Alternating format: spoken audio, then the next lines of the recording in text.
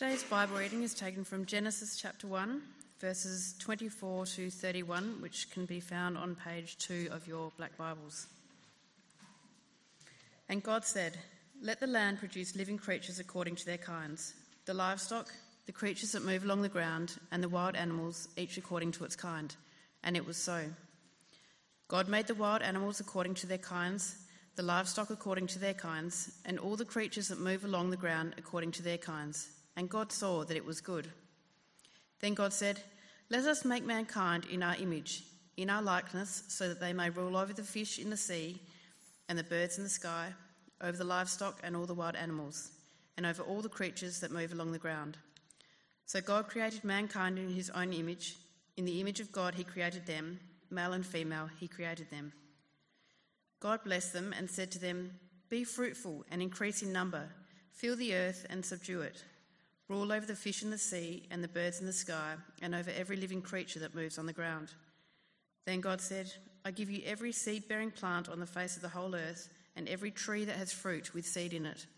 They will be yours for food. And to all the beasts of the earth, and all the birds in the sky, and all the creatures that move along the ground, everything that has the breath of life in it, I give every green plant for food." And it was so. God saw all that he had made, and it was very good. And there was evening, and there was morning, the sixth day. Just going to throw up a picture of a very fine group of gentlemen on the screen behind me. These guys, if they're up there, yes they are. They are the, actually I'll move over here so I don't distract you too much. They are the Bloodhound Gang.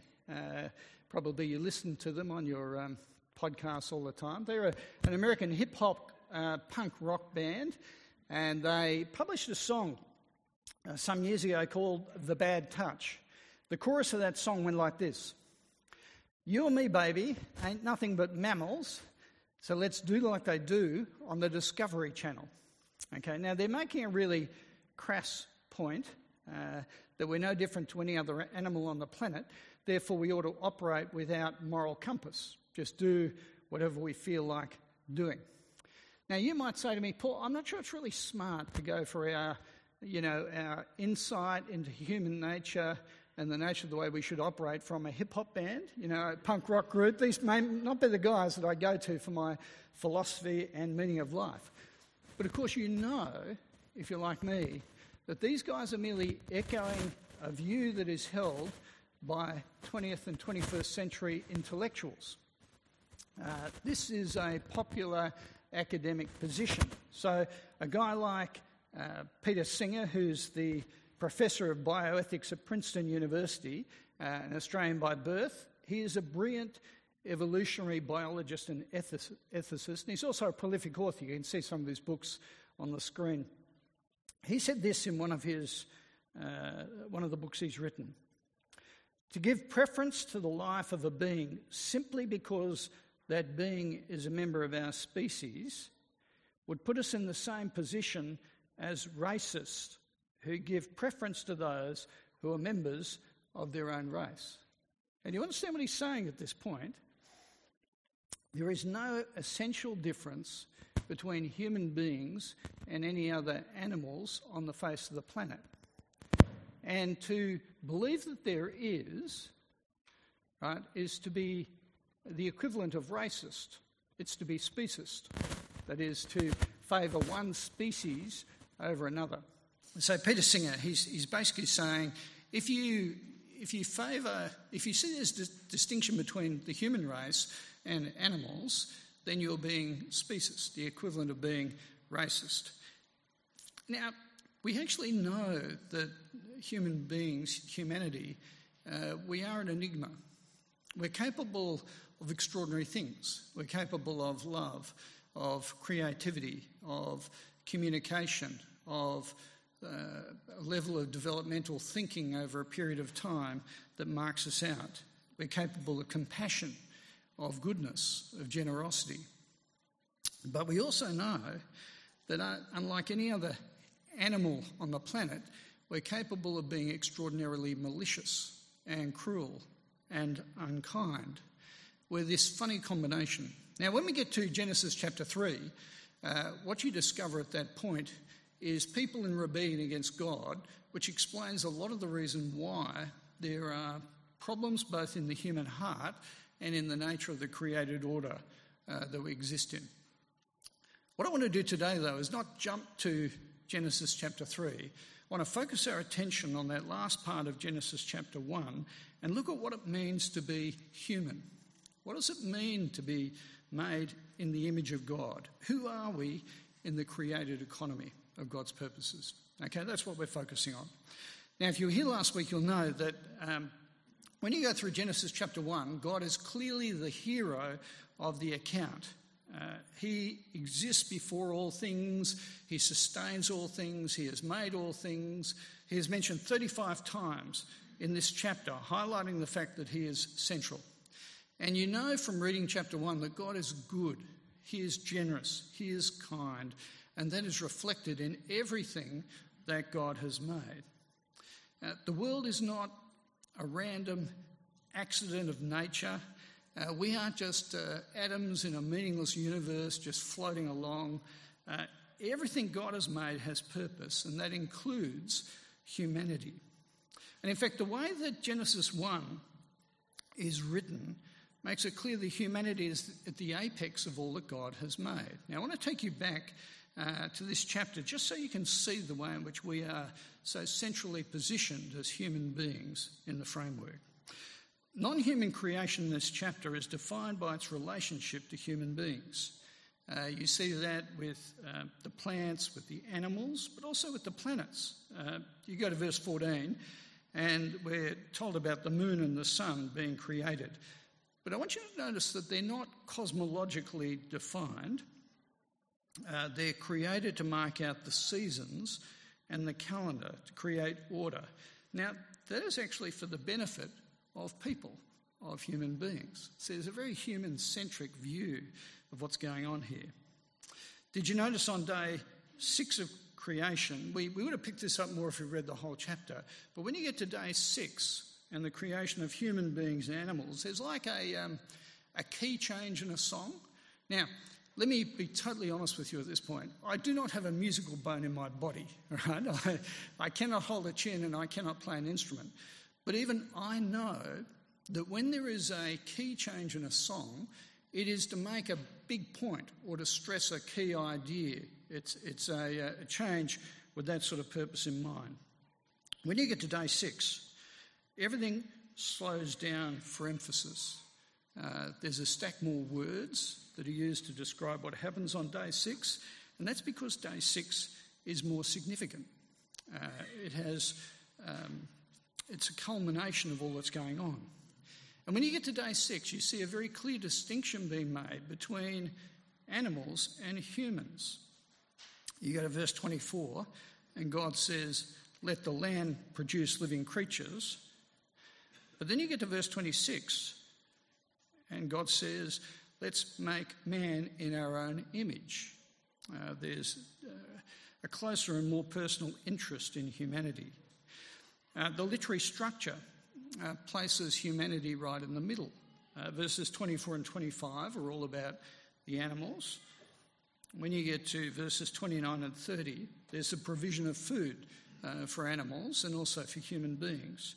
But in this central section, verses 26 to 28 of day 6, it's all about humanity. And even when it comes down to the detail of particular words that are used, this same distinction is being highlighted. As you go through chapter 1, there are 2 different words that are used for God's creative work. So in our English version, at points you've got God made, and at other points you've got God created. Okay, now they reflect different Hebrew words in the text. So God makes in chapter 1 verse 7, or again in verse 16, or verse 25. It talks about the expanse, the lights, the animals. God makes those things. But notice in verse 1 of chapter 1, we're told God creates the heaven and the earth. Then when you get to verse 27, 3 times it talks about God creating humanity. Creating. Now, as I say, these reflect two different Hebrew words. The word for make in Genesis 1 is asa, and the word for create is bara. Okay, now you might think, do I really need a Hebrew lesson this time on a Sunday morning? And no, you don't really. But let me tell you why I'm drawing attention to that. What is the difference between make and create? When I got up this morning, right, I made my bed.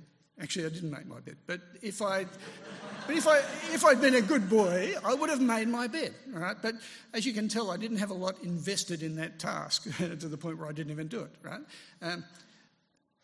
Make is that sort of word here in Genesis chapter 1. When we come to create, though, there's a different sense of involvement or engagement. My son-in-law is an artist. He never says to me, I made a painting, right? He creates a painting because he actually invests of himself and his abilities into that particular activity and task. It reflects who he is. There's that sort of distinction being made here in Genesis chapter 1. 3 times in verse 27 we're told God creates man. God created him. Male and female, he created them. We are special and at the very apex of the plan of God. Now, what I've done is just tried to draw attention to the literary clues, if you like, that highlight why humanity is special in the plan of God. But then here in verse 27, right at the centre of day 6, it's all spelt out very explicitly. Look again, verse 27. So God created mankind in his own image. In the image of God, he created them. Male and female, he created them. What does it mean to be created in the image of God? Created in the image of God. See, when I jumped up to preach this morning or lead Lord's Supper, did you think, Paul Harrington really reminds me of God, right? You know, because I'm made in the image of... what does it mean to be made in the image of God? Different ideas have been put out over the years as to the distinct nature of humanity, from physical appearance or intelligence, the ability to reason, personality, communication, the capacity for relationships, our creativity, all sorts of indicators or symptoms, if you like, of what it means to be made in the image of God. But you know, the best way to always work out these sort of questions is to look very closely at the context when these ideas appear, to actually explain what's going on. So let's do that together. Now let's look at these, and particularly verse 27 and its surrounds. What does it mean to be created in the image of God? It's very clear that it means there's a unique relational capacity, both with God and with one another. Notice in verse 27 we're told, male and female, he created them. Now you might go, oh, that's just sort of descriptive, you know. There are men and women on this planet, and even in our gender fluidity sort of world, there's still that sort of biological distinction that we're aware of. The animal world is also made male and female, true? But notice here in Genesis 1, no attention is drawn to male and femaleness in the animal world. That's not described as you go through, but it is described when it comes to human beings. Humans are created with relational significance with one another, and also to reflect the very nature of God by the fact that we are male and female. But we're also created for relationship with God. And again, that comes through in the distinction between animals and people. Notice verse 24. God says, let the land produce living creatures. But then look at verse 28. With regard to people or humanity, God blessed them, and notice what comes straight after that. God blessed them and said to them. You see, God speaks directly to human beings. There is personal relationship that he's establishing here. It's unlike any other creature on the face of the planet. We're made for relationship. But also notice there is a delegated authority and responsibility in the created order that's entrusted to humanity. Verse 26, we're to rule over the fish of the sea, the birds of the air, over the livestock, over all the earth, over all the creatures that move along the ground. Or in verse 28, we're told to subdue the earth and to rule over it. We're given both privilege and responsibility by God. God entrusts his good creation in this world to us. We're to enjoy it because it's good. That comes through very clearly in this chapter. But we're also to care for it or superintend it. God has given it to humanity on trust to manage it in line with the Creator's intentions. That requires us to be good caretakers or stewards of all that God has created. Now, there are complications attached to that as we live in a post-Genesis 3 world, a world which is in rebellion against God. There are implications that roll out for the created order and ourselves, but nonetheless we still have that responsibility in this world. What I'd like to do now is to actually just tease out for a few moments what it means to be made in the image of God. What are the implications that flow from it? Three things as we wrap up. First is, what we're identifying here is that humanity has a dignity and a value. Peter Singer says that we have no more value as human beings than a pet dog or a chicken. Right? That's essentially his worldview. But when you look at Genesis chapter 1, it is very clear that we're not just the result of a random throw of an evolutionary dice. Right? That is clearly not the case. God says we are made in his image, and that gives us intrinsic value and worth. Now, what flows from that? Well, what flows is that we will not be utilitarian. That is, we won't value people because of what they can do or what they can give. We don't distinguish between people in terms of their value based on their gifts or their personality or their intelligence or their beauty or their success. But we actually view people as being made by God. We're all in his image.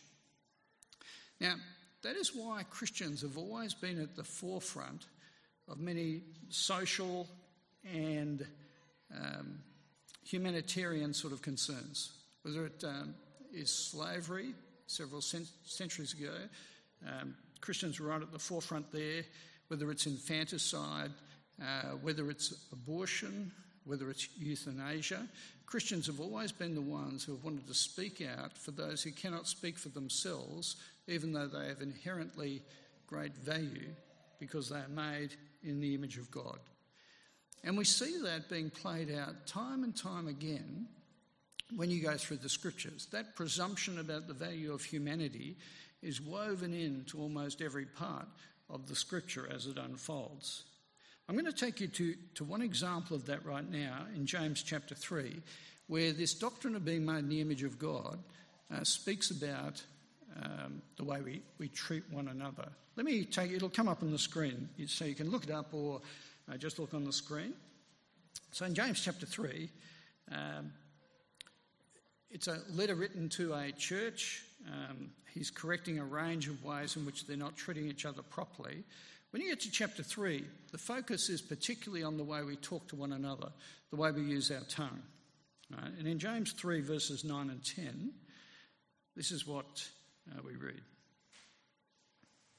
With the tongue we praise our Lord and Father, and with it we curse human beings who have been made in God's image or likeness. Out of the same mouth come praises and cursing. My brothers and sisters, this should not be. Now, do you understand the argument that's being made here? There is an inconsistency between praising God with your tongue and cursing those whom God has made in his image. You see, there's that link there that doesn't give you permission to treat differently at that point. We cannot look down on those who are made in the image of God. Now, can I say, as an in principle statement, probably everyone in this room goes, yeah.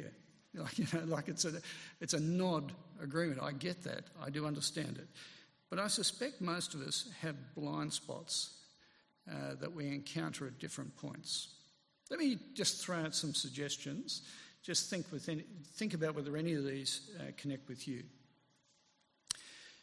When you're in town and you're walking down the mall or Hindley Street or North Terrace or somewhere like that, and you encounter a dishevelled beggar on the side of the road with their cap out, what do you do? What's your instinct at that point? Do you find yourself skirting around them with a wide berth, or averting your eyes, or walking on the other side of the road? See, what I want to say is that person has been made in the image of God.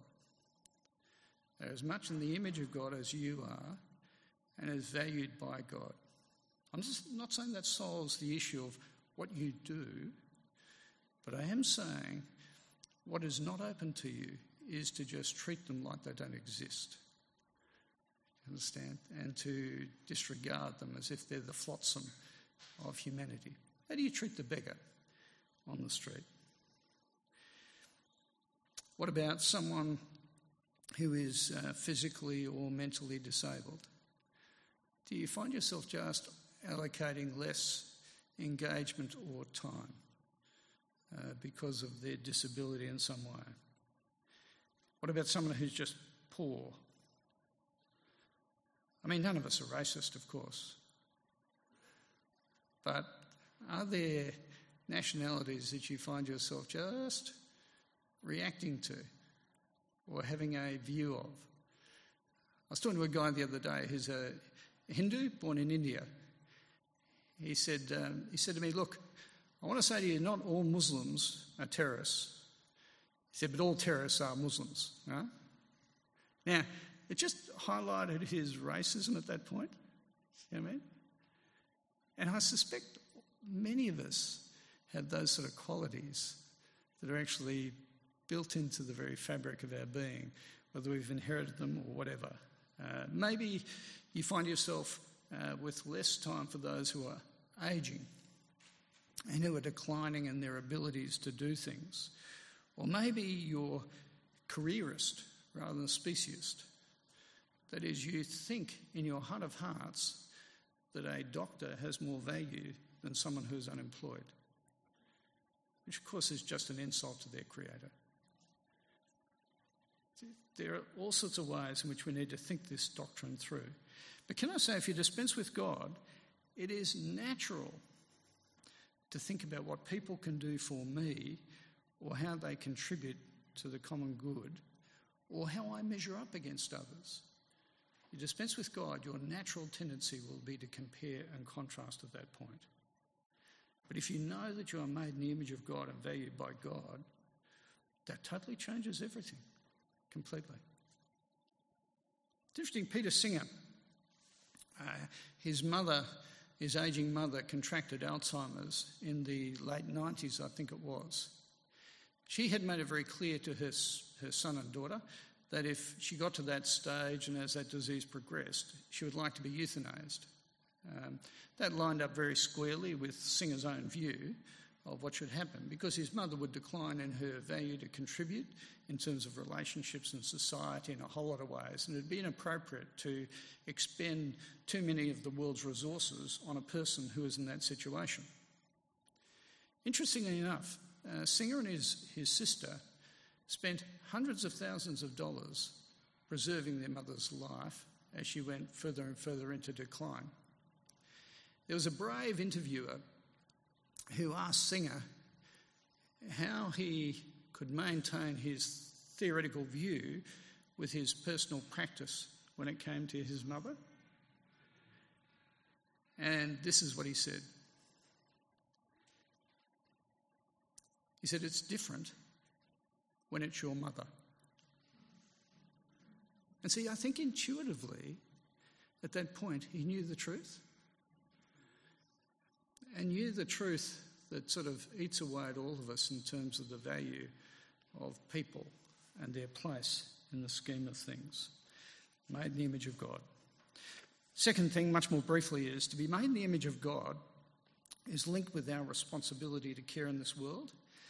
The sixth day we share with animals, and it's said that we have a very high crossover of genome material with the animal world. In fact, chimpanzees, it said we have in common maybe 95% of the same sort of genome at that point. But here is the big difference. Unlike animals, we are tasked with caring for creation. The animal world is not. Now, next week I'm going to return to the whole question of work and rest in the scheme of the created order, and I'll take this issue up again to some degree. But today let me make a couple of comments on caring for our environment. I feel like this is really important because it's such a political hot potato right now. Not, in case you're wondering, I've had my tongue on my cheek. But clearly the whole question of environment and the way we care for it is very prominent. A few thoughts. Humanity historically has had a really bad track record in stewarding creation. We tend to manipulate it, we tend to strip it to our own advantage, and in fact quite often the Christian worldview has been blamed for that result. That is a travesty of Genesis chapters 1 and 2. You cannot think that God created the world and entrusted it to people to wreck what he created. That is, we're instructed to be good stewards of this world, caretakers, subtenants of what he's made. Now, what's implied by that is we're meant to look after it in line with the way in which he has made it. That is, we have an enormous amount to contribute to this whole environmental debate because we actually understand God's purposes. When it comes to the question of rule, here in Genesis chapter 1, it is not exploitation and it is not greed, right? It is rule with a view to looking after, caring for, taking responsibility for. Same idea when it talks about subduing it. It doesn't mean to rip it off, it means to care for it in a way that reflects God's own generosity and wisdom and goodness. Right? Those are the parameters that we're meant to think in. Let me come to the final thing that I just want to touch on before we conclude. I want to suggest that you cannot be fully human in this world unless you know your Creator. I think it is actually by definition an impossibility to do that. I'm going to throw up a piece of artwork that I noticed on the wall of a doctor's surgery a few weeks ago. Sue and I have been spending a bit of time in doctor's surgeries lately, and you're always looking for things to do while you're waiting for the doctor to come. So I was sitting in the surgery and noticed this print sitting opposite where we're sitting. Now, what you'll work out if you have a look at it is, let me just preface this, right? I know as much about art as I do about music, right? Just in case you're wondering, right? Just so I'm really clear at this point. But even I could pick up some of the things in this picture. It's a print, a stylised print of the Rundle Mall. You can see there's an eye that sits above the mall's balls, and those balls are meant to represent teardrops from that eye. The picture is sterile, as it's a desert situation, and I think it's trying to depict the sadness of a culture that is gripped by materialism. Here we are in the mall. We're like pigs at the trough. The smoggy desert sort of landscape just highlights the environmental problems. You probably can't pick it up, but there is a mechanical arm to one side of the picture plucking up a person who's actually a foreigner, someone who is a foreigner to our lands to dispense with them. When we come to Genesis chapter 1, it is clear that we're made in the image of God. In Genesis chapter 3, we see how humanity rejects God and has rejected living in relationship with God and under his loving care. What we're we're trying to do is to be God ourselves. And when we do that, sin, we destroy relationship with God, we destroy relationship with one another, we destroy the created order around us. Friends, you cannot have right self-image unless you serve the one who made you in his image. If you ignore God, then you lose identity and purpose as a human being. When you go to a place like Colossians chapter 1, we're told there very explicitly that Jesus is the image of the invisible God.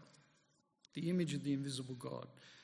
Two things flow from that. Firstly, when you look at Jesus, it shows you what it means to be truly human, what that involves. But the second thing is, Jesus actually comes into this world as a reflection of the goodness and the grace and the mercy of God, so that he will help us recover our true image and identity. And we've reflected on that as we've looked at the Lord's Supper this morning. You see, the reality is we all turn our back on God, and we all need rescuing at that point, and the restoration of our image, that is the restoration of our relationship with God. In Mark chapter 2, there's an interesting encounter between Jesus and a man who is a paralytic. Jesus is teaching and healing. At this point in Mark chapter 2, he's in a house, and the place is just packed out. 4 guys turn up with a mate who is a paralytic on a stretcher bed, and they can't get anywhere near Jesus. So they climb up on the roof, make a hole in the roof, lower down their mate right into the middle of where Jesus is. Now, what do you think? What do you think these 4 friends and their paralysed mate are hoping Jesus might do? Heal him. Right? He's been healing everybody. They're hoping he'll be able to walk. So this guy gets lowered down in front of Jesus, and Jesus says, "Your sins are forgiven." How do you think this guy and his 4 mates felt at this point? You know, I reckon they were probably thinking, typical, go to a church, you ask for a sandwich and you get a sermon. You know, like it's that sort of, what is going on here, you know, at this point, you know. But of course, Jesus at this point is recognising the big need for this man is restored image. And the key to restored image is forgiveness and relationship with God. His physical healing is not irrelevant, but it isn't the priority. Jesus then goes on and enables the man to walk so he can leave. But understand that restored relationship is the key to being fully human. You cannot have true identity unless you understand what it means to be made in the image of God and have a restored relationship with the one who made you. Friends, you and me, nothing but mammals. So much more. Friends, you have been made in the image of the God who made the universe. And you are valued and precious and have purpose in his sight. He's made you for a relationship with himself. That is an extraordinarily wonderful privilege that we all have. It also gives us an amazing calling and purpose and clarity about what it means to live as people in this world. You can't have that unless you have that relationship with God. Let me pray for us. Let's pray. Heavenly Father, we thank you that you are a gracious God. You're a God who has made us so wonderfully, and even in the face of our rebellion against you, you send your Son into this world to recover us, to have us restored in image in our relationship with you and for service in your world. Father, we pray you help us to ponder these things well, to understand them, to keep adopting your view of us, your view of the people around us, and in particular that we might point people to you so that they might understand the wonderful plan and purpose you have for them as forgiven people and for all eternity. Father, we pray these things in Jesus' name. Amen.